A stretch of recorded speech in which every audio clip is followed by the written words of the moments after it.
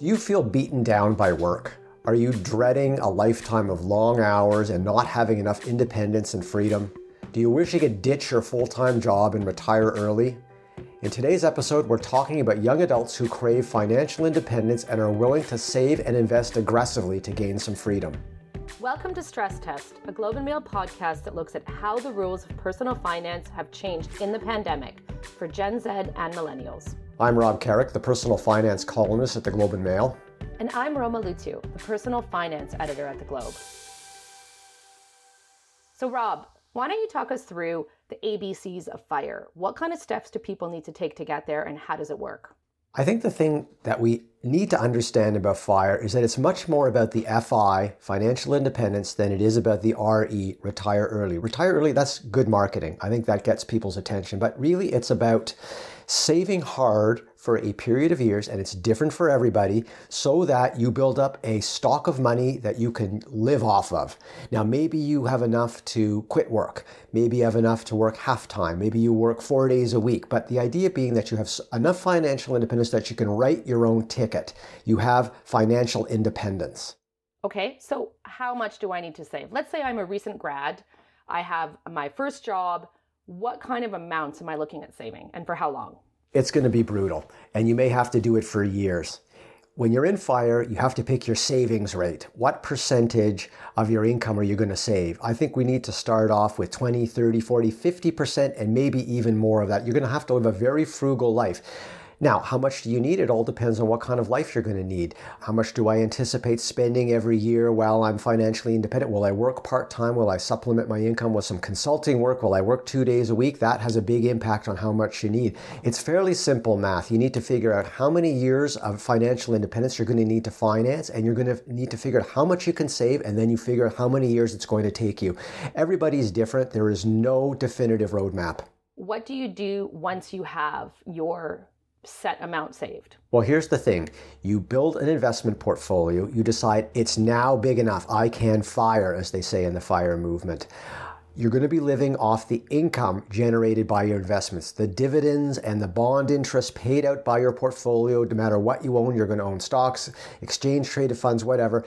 The idea is not to touch the principal. You have enough income to survive year by year. Now, do people that follow the FIRE lifestyle, do they own a home? Do they have a kid? What does it look like once they are living it? Okay, I've spoken to a lot of different people who've done FIRE, and they're all different. There's no definitive profile. I've met people who have kids and own homes. I've met young adults who are renting and want to be out of the workforce in their 30s. It's different for everybody. I think what unites them all, though, is this desire to get off the treadmill. They feel they're being run ragged in the workforce. They don't see the rewards, and they want their independence. FIRE is about taking control of your finances. Exactly how you do it, the details are secondary to the fact that you are getting involved, thinking about what I do now and how that affects me in the future. Now, one thing that came to mind when you were describing what you need to do to achieve this lifestyle, we're talking about a number of years where you're really living a frugal lifestyle. That's something that critics have raised as an issue. I mean, not everyone wants to or can really sustain many years of not spending anything. What are some of the other criticisms of FIRE? Well, one of the criticisms of FIRE is that you're going to retire, let's say at age 40 or 45, and you're going to have this investment portfolio that you're using to generate the income. What if the stock market crashes? Are you wiped out? The answer is no. The idea is that the investment portfolio produces income, and the income isn't necessarily going to be affected if there's a stock market crash. In many cases, it might be affected only a very small bit or not at all. And if your investments go down, you have time to let them come back up in value. Really, it's about building a fairly safe, conservative, reliable stream of income with your investments. What the investments do from week to week and month to month and year to year is not nearly as important as having that reliable stream of income. And if you build the stream of income intelligently and conservatively, you should have minimal, not zero, not by any stretch zero, but minimal exposure to the ups and downs of the economy and the financial markets. Mm-hmm. Now, you went to a gathering of FIRE folks a few years ago in Southern Ontario. You wrote a very interesting column about it. What struck you when you were there about the kinds of people who were at that meeting and the kinds of things they were saying? They were fed up with the day-to-day grind of working. They felt it was sucking too much energy out of them and not giving them enough back, and they wanted out. And they were very aggressive and strong on mapping out a plan of sacrifice in the near term for longer term financial independence. And they were all different kinds of people. They were from all parts of the country. They were in their 20s, 30s, and 40s, nobody older than that. What struck me was how determined they were. They weren't fooling around. They wanted to do it. You know, I call it an economic protest movement. It's a way to get out of this economy, to get out of the rat race and build your own life customized to the way you want to live it. The best thing about this kind of a FIRE movement is that it could force you to A, steer clear of debt, and B, save a whole pile of money in a short period of time. So it ultimately leads to financial empowerment and lays the foundation for a secure financial future. In this episode, we're going to talk to Kristy, Shen, and Bryce Leung, a Toronto couple that has successfully pulled the trigger on retiring early and are still financially stable, even in the midst of the pandemic. We'll hear from them right after the break.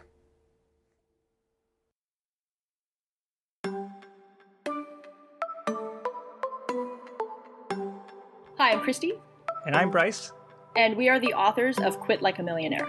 These are two 38-year-olds, but they've been together for a while. We met in the nerdiest way possible in engineering school as lab partners. It's true, yeah. Yeah.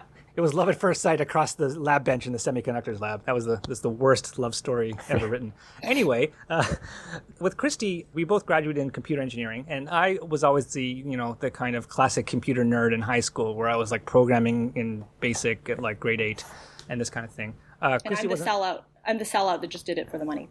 Kristy's dream was actually to be a writer. The original plan for retiring early was to write a best-selling kids book and retire from that.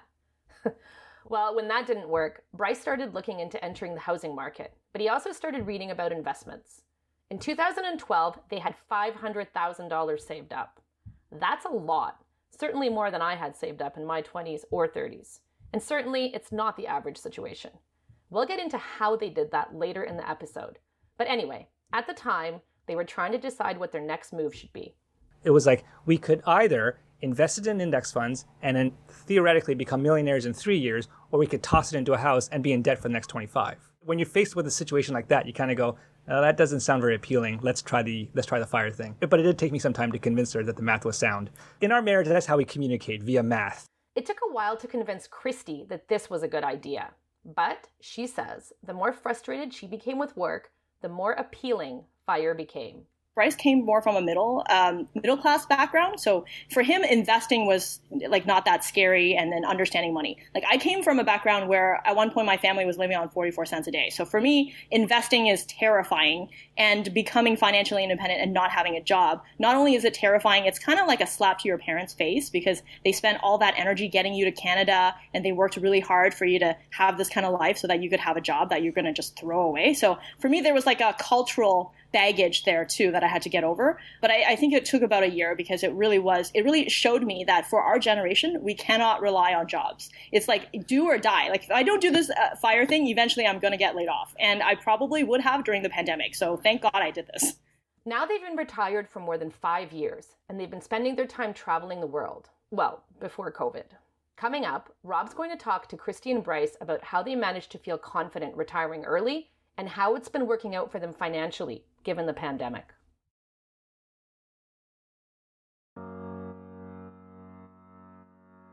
So I'm going to start off by asking you to give me the elevator pitch for FIRE. Why is it a great thing to do? Because you can't rely on job stability anymore. I mean, like in our generation, we started investing, or we started working in 2008. So that was the great financial recession. Then in 2015, there was that big oil crash thing that hit the Canadian economy. And then now in 2020, of course, we're dealing with this pandemic. Is it just me, or are these like once in a generation events happening like every 10 years or something like that? They keep telling me that this is the only time this is ever going to happen in our lifetime. And then this is our third major catastrophe that we've been through. And the idea that you can even predict what's going to happen over the next 20, 25 years and that you'll have a job that entire time is just laughable now. So financial independence was kind of born out of the realization that our generation, there is no such thing as financial stability. If you want it, you're going to have to build it yourself. Let's flash back to when you first decided you were going to do FIRE and you were starting to look ahead to being financially independent. Tell us what was going through your minds back then. I thought it was a joke. I was like, there's no way we're going to hit 1 million in like 5 years from now. That's insane. And then just reading the FIRE blogs, reading the books, I was like, there's no way. This is ridiculous. I just was complete in disbelief that this could even be possible. I think my work got worse and worse and worse, and I became more and more motivated. So that kind of helped me like get rid of the skepticism and actually work towards it. And then as the money started growing, that gave me more confidence that we could actually do this. So we became financially independent at 31. And then we stayed a little bit longer to work because Bryce's boss asked him to stay on because of paternity leave. At that point, I knew that we were going to make it, but it was still very terrifying because one of the things that happens when you've been working in the same industry for 10 years is that you feel like you're jumping off a cliff, really. Like you look at the money, you look at the numbers, you look back and you can't believe that you actually got here. But then there's still this little voice in the back of your head that says, you are going to fail, all your money is going to run out, and you're going to be a nobody, and you're never going to make another cent again, and everybody else is going to move ahead of you in their career, and you're going to not lose your identity and be worthless. It also didn't help that my mom was calling me worthless, so that may have added a little bit to it, because when I told her, like, Mom, I'm a millionaire now, Thanks, and Mom. She's like, you don't even have a house, so it doesn't matter. Like, you're basically worthless. So that didn't help. But eventually, after we became FI, the amount of things, the opportunities that came our way, the ability to travel the world, all the stuff that has happened, I wouldn't have imagined. Like, if you had told me back then that this was going to happen, I would have laughed in your face. Now, if I could go back and tell my 29-year-old self that this is going to happen, I would say, don't stress out about it and don't be so anxious. Everything is going to turn out just fine. Yeah, and we met celebrities like you, Rob. I mean, like that's. I hope you met better than me. Okay, I want to talk more about the pandemic and FIRE in a minute, but first, let's personalize FIRE a little bit. How many people are doing this, and what is the demographic? You know, I'm not sure what exactly the numbers are. It was a niche movement that was started maybe 10, 15 years ago. And it's been growing and growing and growing and getting more mainstream media attention. There are a lot of more people now that are aware of it, especially in the mainstream media. I don't think I would ever say it's like a mainstream thing, but it's growing in popularity like day by day. A lot of FIRE naysayers spoke up early in the pandemic to say, I told you so. How can you live off your investments when the stock markets are crashing? How have things turned out for you? This is actually the perfect test for FIRE. Because when we actually retired, people were saying, the naysayers, as you said, just kept saying, when there's a bear market, everyone's going to get screwed. And they were wrong. So we were not only not screwed, actually the FIRE people are one of the few groups that actually ended up doing better during the pandemic and didn't have to worry about everything, losing their jobs or having everything shut down. Yeah, the reason why that happens is that in a bear market, yes, the stock market does go down, but the job market usually follows closely behind it. So if you are relying on a stock portfolio, yes, it's going to go down. But if you structure your finances properly so that you're not dependent on the day-to-day gyrations of the stock market, you're going to be fine because you managed to save money in the first place in order to do this whole FIRE thing. But if you are like a lot of Canadians or Torontonians specifically who just end up putting all their money into their house and relying on their job providing them an income every single week, and when that goes away, then the entire thing falls apart. So, everyone gets hurt by a recession, but the FIRE people are the ones that end up weathering it the best. But you're living off your investment income, and if something were to happen to some of your income-producing investments, theoretically, you could have a little trouble there, right? Yeah, but oddly enough, dividend yields really didn't get cut nearly as much as I thought it would be, especially at the beginning of the pandemic when governments were putting recovery programs and income supports for companies and then saying, oh, if you do this, you can't pay dividends. I thought that would have a huge impact on dividend yields, but I haven't noticed any major impact. I think dividends for 2020, from what I was expecting, it got cut by maybe 5%. And then back in 2008, dividends got cut maybe 10% in our portfolio. So it wasn't a huge loss of income. And meanwhile, people who were relying on their job, of course, they went from 100% down to 0%. I want to jump now to what has the pandemic done for the concept of FIRE. It seems to me that FIRE looks more attractive than it ever has before because the economy looks fragile and people are so vulnerable to jobs and income. From your perspective, do you think that the pandemic has actually done more to promote the idea of FIRE? Well, judging by the fact that our blog basically grew 25% this year, I would say, yeah, there's definitely more interest in FIRE. Because previously people just thought of it as, oh, well, obviously it's not going to work during a bear market. It's only because you guys were lucky. It's only because the markets were doing well. But this is actually the perfect test and logically proves that during a recession, as we were talking about before, we could actually live off our dividends without selling anything, without worrying about capital gains, capital losses. And not only that, during a recession, your cost of living actually goes down. So this year we've actually only spent $34,000, even though we spent most of our time in Toronto because of family, and our dividends came in around $38,000. So we're actually saving money during a recession. So I think that's what actually makes the FIRE movement more attractive, because you're actually testing it with a downturn rather than just saying that it was all based on luck. What about the idea that the pandemic has exposed how fragile the economy is, how fragile our lives are? FIRE is about giving people control. Do you think people are going to gravitate to FIRE because they're thinking, I want to take financial control of my life. I don't want to have to ride up and down the economic cycles, the economic disasters that you were talking about, Bryce. Will FIRE come into its own in the post-pandemic world I hope we're moving into sometime soon? What I think we've learned is that the world governments and world banks know how to bail out the stock market and bail out the financial assets pretty quickly. What they are still struggling with is how to fix the underlying problem of the pandemic. But in a situation like that, it really makes sense to make your, financial life revolve around the financial markets rather than the job market, because we know how to fix a really sharp, scary correction on the financial markets, but we don't know how to fix a really sharp, scary correction on the job market. It's interesting to me that you're focusing the discussion on sort of the financial side of FIRE, but what about the spiritual side, the freedom? Talk about that. I mean, what happened at the beginning of this year was I found that my dad was diagnosed with brain cancer. So it was a really devastating diagnosis because my dad is, and he still is, one of the healthiest, most fittest, kind of people that I know. And so we were dealing with that at the same time that the pandemic hit. And if I had to deal with all of that kind of stuff and at the same time worry about my job going away, it would have made an already difficult situation 10 times harder.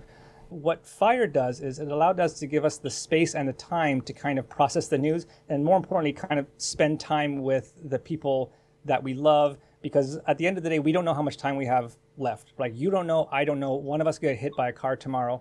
And what always frustrates me is when people, and Torontonians are especially really bad at this, selling their time, signing themselves up for these mortgages that run for 25, 30 years, and just assuming that they're going to have all this time in the world to pay it off and do all this kind of stuff. You don't know how much time you have left. The events that happened this year really made me realize that time really is the only resource that matters at all. Money is irrelevant. Money is just pieces of paper. What gives money significance is what we choose to do with it. FIRE gave you time to spend time with your dad, who I'm sorry to hear about this diagnosis. How is he doing? Surprisingly well, actually. This was a really scary time at the beginning of the year because, as you recall, hospitals were shutting down, ICU beds were filling up, and all of a sudden we had this devastating, not just a devastating diagnosis, but also a time-sensitive one, right? It wasn't one of those things where you could just, wait for it and then just deal with it a few months later. He needed to go into surgery, he needed to go to chemo, he needed to go into radiation therapy, right away.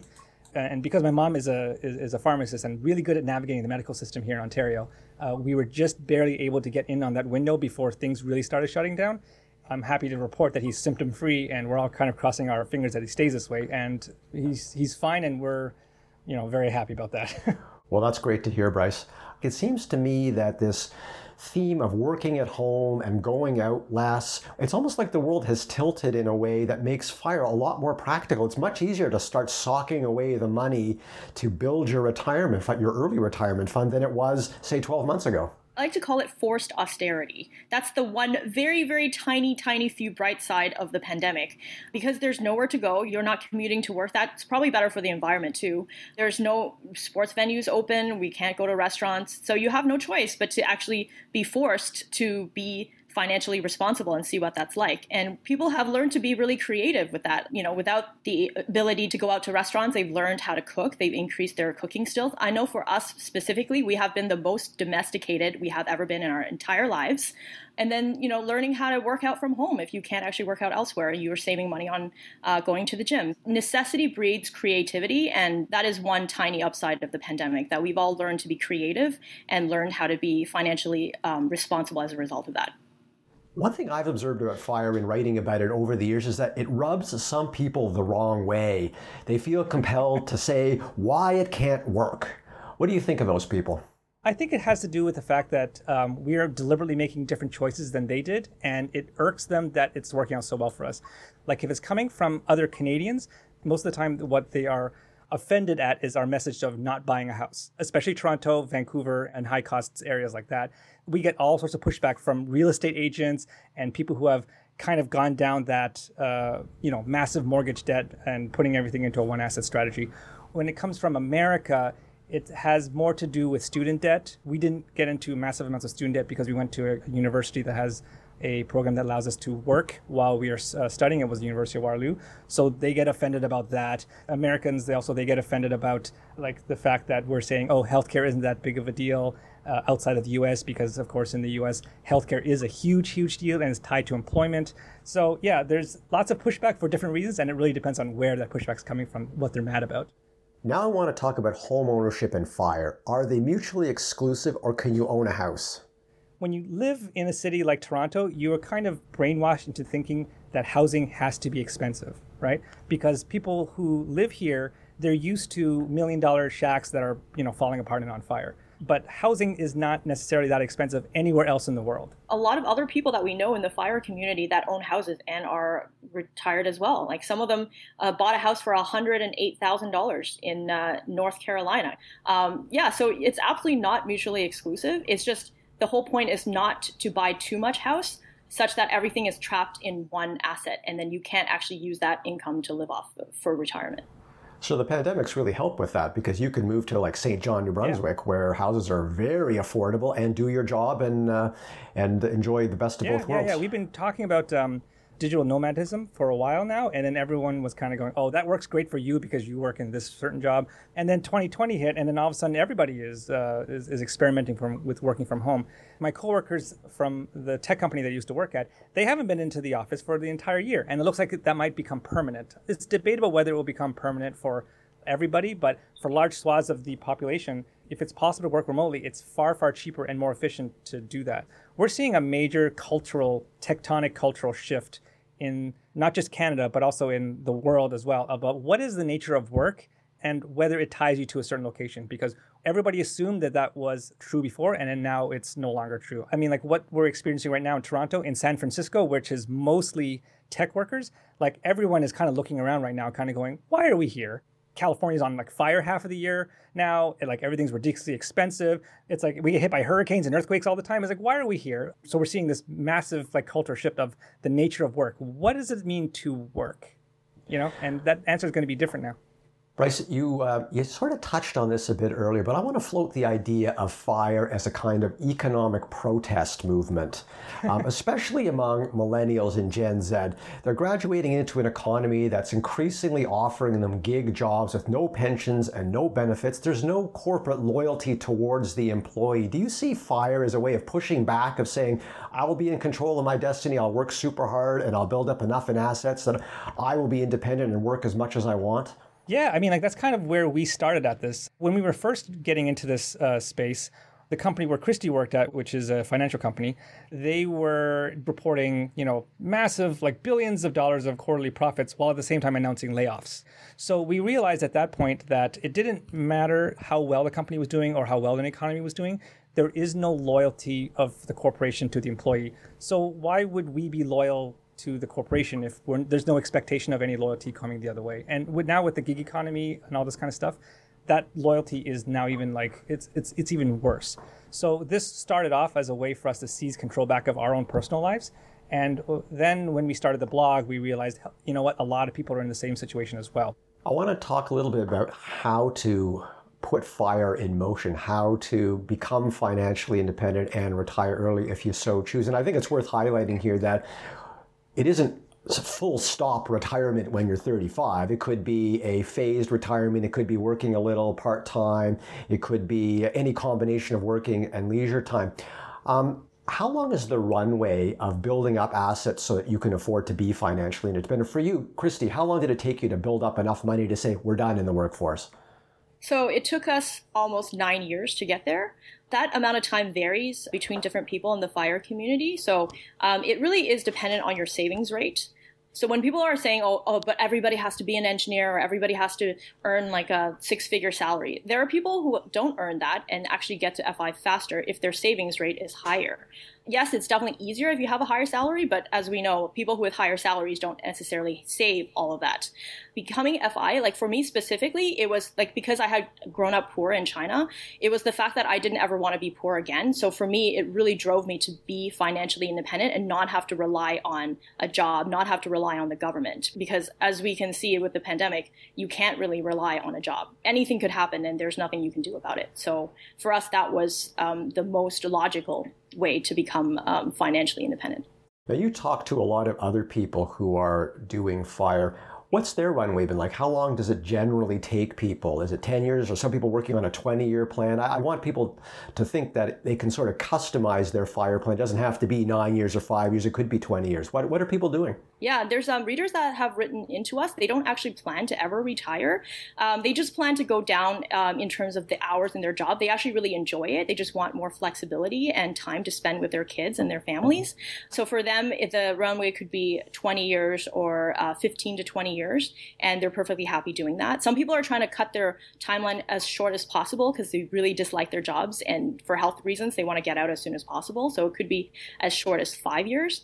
Some people have even started a side hustle because they developed skills that they can actually produce value online, and they've been able to become freelance writers or they become online business coaches, and that actually ends up shortening their timeline as well because they can become partially FI. So maybe they don't save the entire amount to cover all their expenses. They save half as much and they can cover half of their expenses with the portfolio, but the other half is covered by their side gig that they can continue earning money from. So it's actually very flexible, and you can basically choose your own path to FI depending on what your situation is and whether you like your job or not and how flexible it is. Yeah, it's helpful to think of FIRE not so much as a binary state of being on fire. Okay, that sounds bad. But like having achieved FIRE or not achieved FIRE. FIRE is more like a spectrum. So, I mean, like there are many different iterations of it. Kristy touched on FIRE with a side hustle. So that's, side FIRE. There's a FIRE, like just stepping back your job to part-time, partial FIRE. That's another thing. We have kind of stumbled upon a style of FIRE that we call traveling FIRE, which is you save up in a high-cost, high-earning city like Toronto, New York, San Francisco.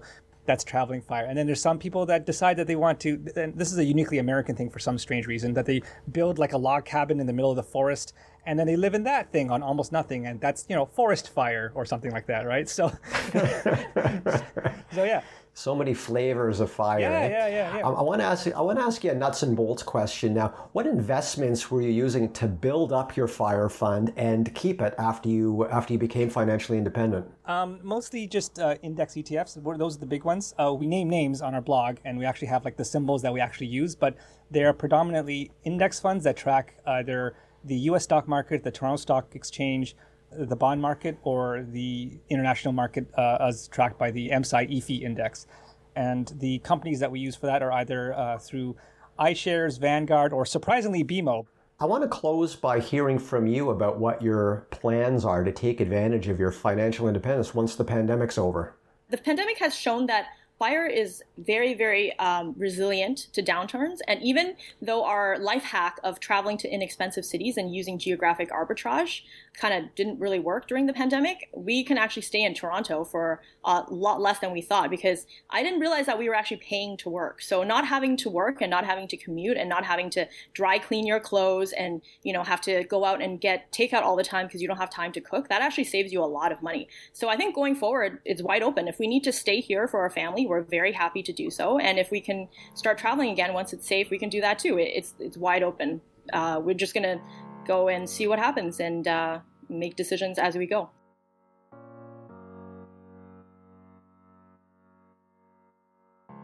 Thanks to Kristy and Bryce for joining me. They are great examples of how FIRE can be a path to a more fulfilling life. Wrapping up, here's my top takeaway from this episode. Think of FIRE as a way of taking more control of your finances in your life. It's all about being mindful about how your spending today impacts your financial freedom in the future. Thank you for listening to this episode of Stress Test. I'm Roma Lucio. And I'm Rob Carrick. This show is produced and edited by Amanda Capito, with mixing and editing by TK Matunda. Kieran Rana is the executive producer. If you like what you heard, make sure to subscribe to the show, share it with a friend, or leave a review on Apple Podcasts. We love hearing from you. Bye for now.